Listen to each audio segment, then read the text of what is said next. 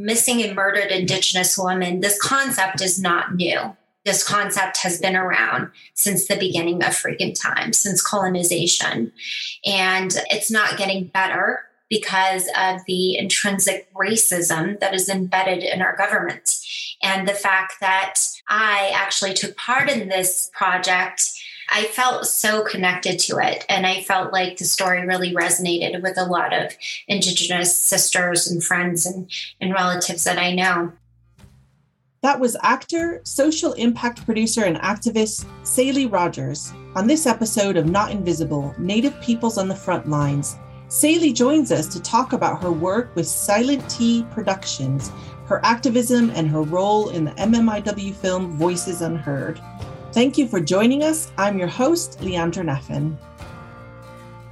Salie, welcome to our show today. How are you doing? I am so excited to be here, and I love your guys' work. I'm just honored to be a part of this positive impact initiative to shine light on missing and murdered Indigenous women and all of the positive impact work that we're working on right now. Absolutely. We are just really honored and so pleased that you joined us today. So for our audience that may be listening, can you just talk us through a little bit and tell us about yourself and some of the projects that you're involved in? Sure, yeah. So I'm Salie Rogers. I am Nakai Diné with Hanagani on my Nelly clan and Kinlachini on my Che clan. My late father, who is in heaven now, he was Diné from the Ganado, Arizona, Navajo Nation area.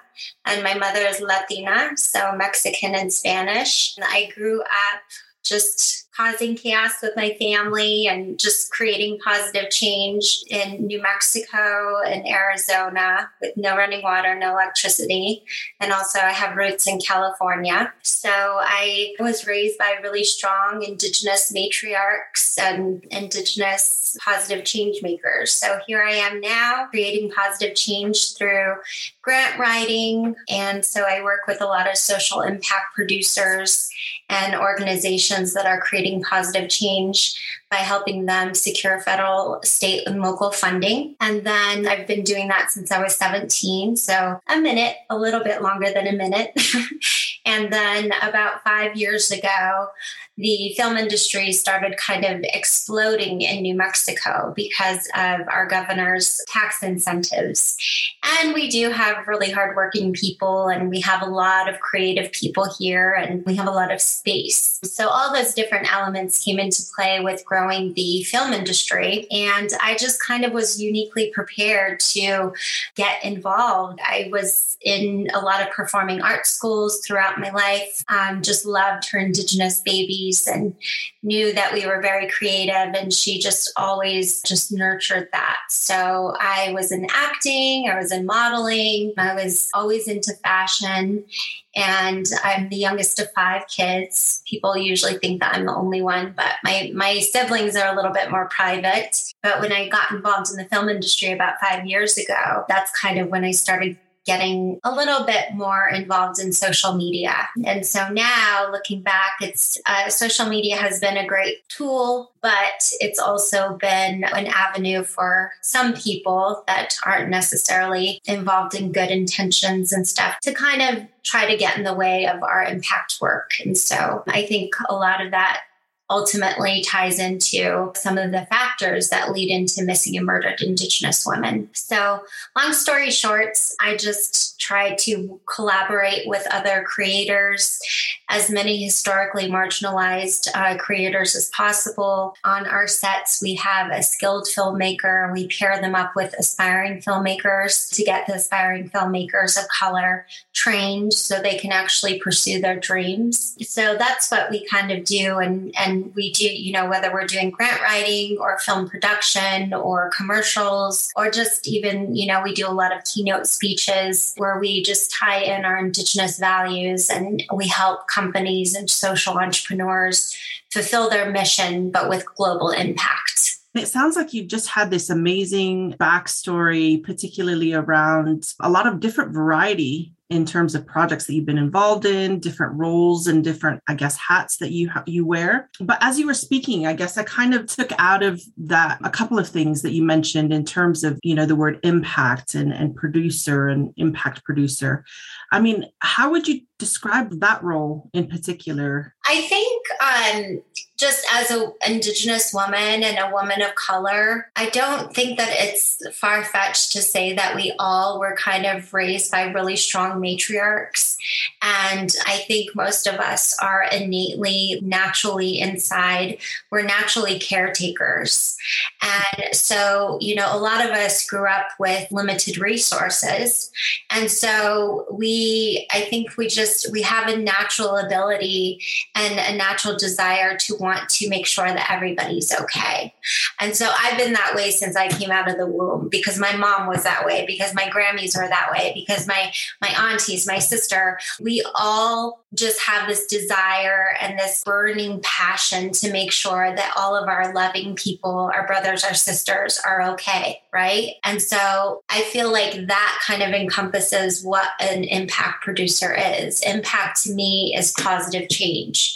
And so whether I'm writing grants or whether I'm collaborating with other filmmakers to ensure we get as many people of color on set, whether I'm working with writers to make sure that, okay, we can tell a story, but how can we make a difference with this story? So that to me is just always keeping in mind other people and always keeping in mind that no matter what we do, when we get out of bed, every single decision that we make, we can try to make a difference while we make those decisions. And so that's kind of who I've been since I was a little girl, because those are the types of people that I was raised by. And so I started doing film, I was uniquely qualified to produce because I've always been like a resource allocator, someone who is trying to collaborate with all walks of life to create these grassroots initiatives that create positive change and basically make the world a better place. And so in my eyes, that's what a positive impact producer is. And so that's just kind of, people now, everybody's into these titles. And so I thought, well, if I'm going to have a title, that's basically what I encompass, and so I've just really done my best to try and leverage my passions of giving back, of honoring and celebrating my cultures, mixing it up with my business background paired with my creative and love for fashion. And so, that's kind of my own spin on what an impact producer does and is. Yeah. I love that you kind of carrying that positive vibe, in terms of all areas of your work and just kind of completely embracing that. And the fact that, how great is that you were raised by parents who instilled that sort of, what's the word, almost kind of instilled that, responsibility, or even just that, carrying that, as Indigenous peoples, we often talk about our responsibilities and obligations to other people. And so that kind of resonates with me in terms of what you're talking about. And so I guess when you're kind of thinking about trying to make that positive change, in the world, what have you found in terms of hurdles that you faced as a producer and even your team, more from a macro level? What sort of hurdles have you had to overcome? Money is always a big deal. Filmmaking is not cheap. Filmmaking, literally bringing an idea to life from concept to fruition, or we call it distribution. It is one of the most challenging things that I've ever done, but it's also one of the most awarding ventures that I've done, because it's kind of hard to explain, because it's just like I said, like with every decision that I make, I'm trying to make decisions that I know will positively impact the communities and the audiences that we serve. And so we run into funding challenges. We run into, me personally, when I started working on this missing and murdered Indigenous woman film, it's called Voices Unheard. It's actually out on YouTube right now. out. You can watch it. It's about a Native girl who, Marty, she actually went away. She moved to New York, and she's a professional photographer. She's clearly educated, and one of her best friends, she ends up going missing when they collaborate on a project. And so the story depicts what happens when an Indigenous woman goes missing. And there's some contrast in another case where a non-Native girl goes missing. And it shows how the media highlights the non-Native girl as opposed to the Native girl. And Marty, the main character, which is, I play her, she's just so frustrated because she's trying to work with agencies and she's trying to explain to them, look, my girlfriend is missing. And when she's going to these agencies for help, they're assuming, oh, she's just on the red, she's probably partying. And Marty's like, they don't drink. Like, we don't drink. We're not your quote unquote stereotypical, unfortunately, drunken Indians. You know, that's what a lot of people unfortunately know natives as, in particular to non-native. It's sickening. And so the story kind of unfolds and it highlights those issues and the fact that basically missing and murdered Indigenous women, this concept is not new. This concept has been around since the beginning of freaking time, since colonization. And it's not getting better because of the intrinsic racism that is embedded in our government. And the fact that I actually took part in this project, I felt so connected to it. And I felt like the story really resonated with a lot of Indigenous sisters and friends and relatives that I know. And it's just really, really sad that after I worked on this project, I became the target of a lot of harassment. And then also a couple years before that, I actually was hired by Deb Haaland, the first of two Native American congresswomen. And that didn't go well because some non-Native people in her office didn't like the fact that I was overworking. And basically they tapped into all my resources and I just was a complete open book for them. And then not long into the position, I was let go. And so it's just, that's the type of situation that happens when you really do have good intentions and you really are there to create positive, because there's so much negative in the world. And because a lot of the most powerful, public people who are Native, they're there for the wrong reasons. The people who are there trying to make a difference end up getting targeted for harassment. And the harassment that I experienced after working in politics for Deb Haaland and also working on this Voices Unheard about missing and murdered Indigenous women actually caused me to have to move out of state during the pandemic. So those were the biggest hurdles that I've experienced is, funding and just, highlighting things that are going on that make Indigenous people even more vulnerable than we already are. That is tied to a lot of things that generate a lot of money. Like missing and murdered Indigenous women is actually tied to human trafficking, and people for some reason don't get that. But I found that out through my research and through my experience working on these projects.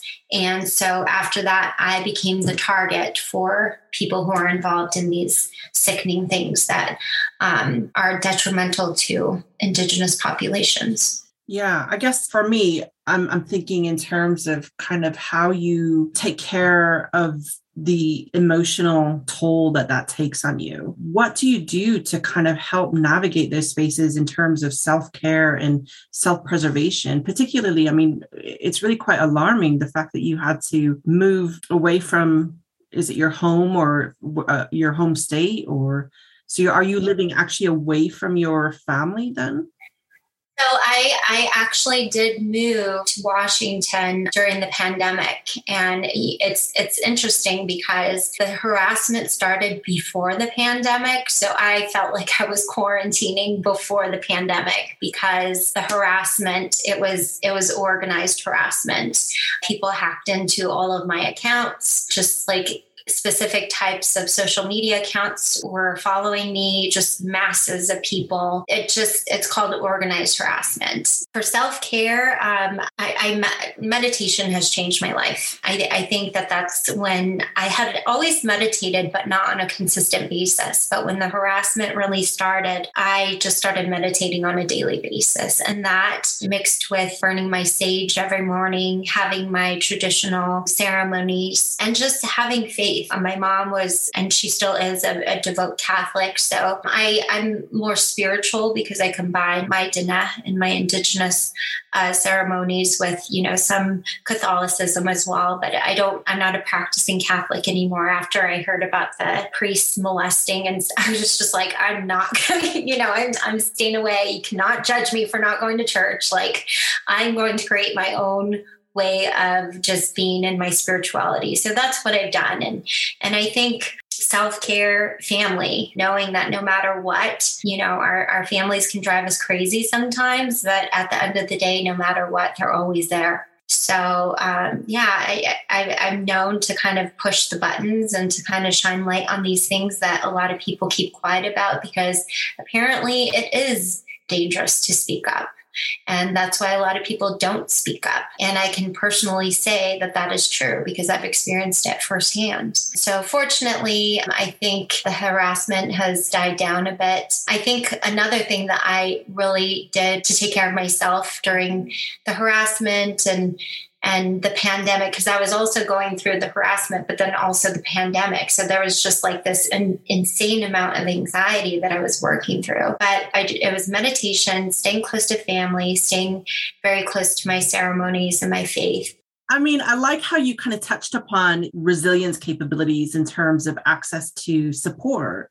A lot of what you're talking about is building upon those strengths that you possess because of the family you grew up with, because of, as you said, the matriarch of your mom, having your strong roots grounded in your indigeneity. And so I guess it was just really nice to hear how that really contributes to you finding joy despite, these really kind of adverse experiences that you've had, which sound absolutely awful. In terms of kind of, I guess, projects that you're involved in now in this moment, what have you got any sort of current projects? Yeah. So I think truly art heals, right? And especially for Indigenous people. I think when I first started to do filmmaking, one of the biggest things that I noticed while working on set, and I was on the show Longmire, I worked on the most recent season of The Biggest Loser, is I don't see enough Indigenous representation. And honestly, I feel like Indigenous people are freaking unicorns.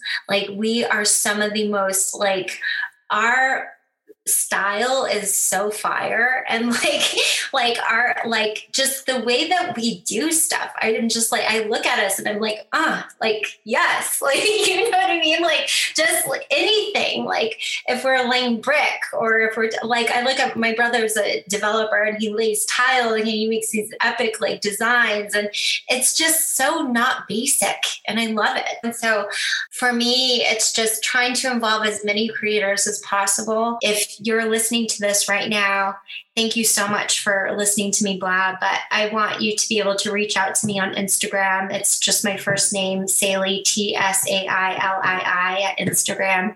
And then reach out to me on my website. It's SilentTProductions.com. And there's a Let's Impact the Globe form on there. If you're interested in collaborating as a filmmaker or designers or artists, I do a lot of arts consulting as well. I have a really nice book of clients who they just come to me if they want Indigenous art or, any type of just Indigenous solution. I'm just grateful that a lot of people think of me right away. So if, just connect with me. I'm here to help. And during the pandemic, when I was going through all that harassment and stuff, I just, I created this online secondhand store. It's called Second Chance.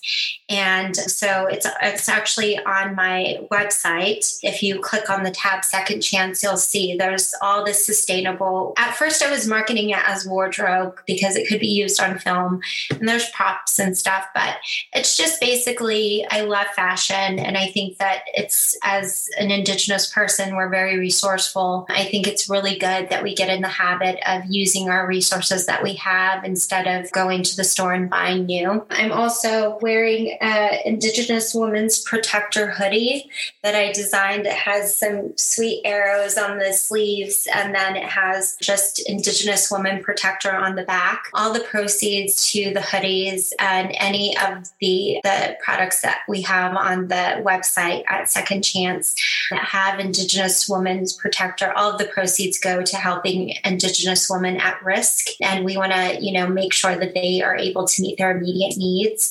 Just not too long ago, I saw an Indigenous woman at the post office dressed all in red. And she asked me if I wanted my windows cleaned, and she had tears in her eyes. And I said, no, thank you, because I had just gotten my car cleaned. But she walked away, and I had this really weird feeling that she was being trafficked. And so before I dropped off some packages for Second Chance, and when I came out, I had money. And so I gave her $40, and she just started bawling, and I wanted to take her somewhere, but I had this weird feeling that she was being watched. And so before my harassment, I probably would have stuck her in my car and taken her home, but now, I'm trying to use more discernment and trying to be if I was with another person, maybe I would have thought to taken her to a shelter. But through my situation, I've learned that some of the shelters are actually the shelters, and a lot of the organizations that claim to help missing and murdered Indigenous women or Indigenous women at risk are actually contributing to the problem, because, these traffickers are going to those organizations and they're threatening their workers and to get information about the at-risk women and then targeting the women. So it's all connected. But I think one of the best ways that we can combat this awful culprit is to support Indigenous creators, by Native, just support Indigenous people. And when you support them, that means that you listen to them. If they tell you that they're being harassed, or if they tell you that they know of, something shady going on, believe them. Don't think that they're the culprit, because I experienced that firsthand. I started reaching out to the police. I found out that there's a lot of organized crime that's involved in trafficking. So it's so sickening the way that a lot of these systems work, and so I think the best way that we can fight this culprit is to educate people through podcasts like this, educate people through our stories the way we have since the beginning of time, and support Natives. Support their art, buy Native, and hopefully, just stick together and just try to take care of each other. We've gone through so much, and our ancestors have gone through so much. It's up to us to make sure that our future generations don't go through the same things. Great. Weebdaha, thank you so much for spending time with us on our virtual couch. And to our listeners, Wangide Weebdaha, we thank you all for tuning in to this episode of Not Invisible, Native Peoples on the Front Lines.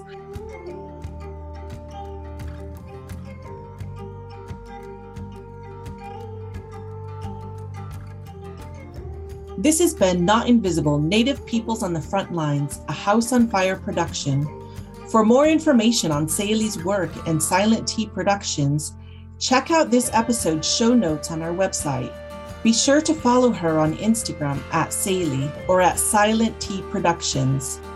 If you enjoyed today's conversation, be sure to leave us a 5-star review on Apple Podcasts and tell 2 friends about us.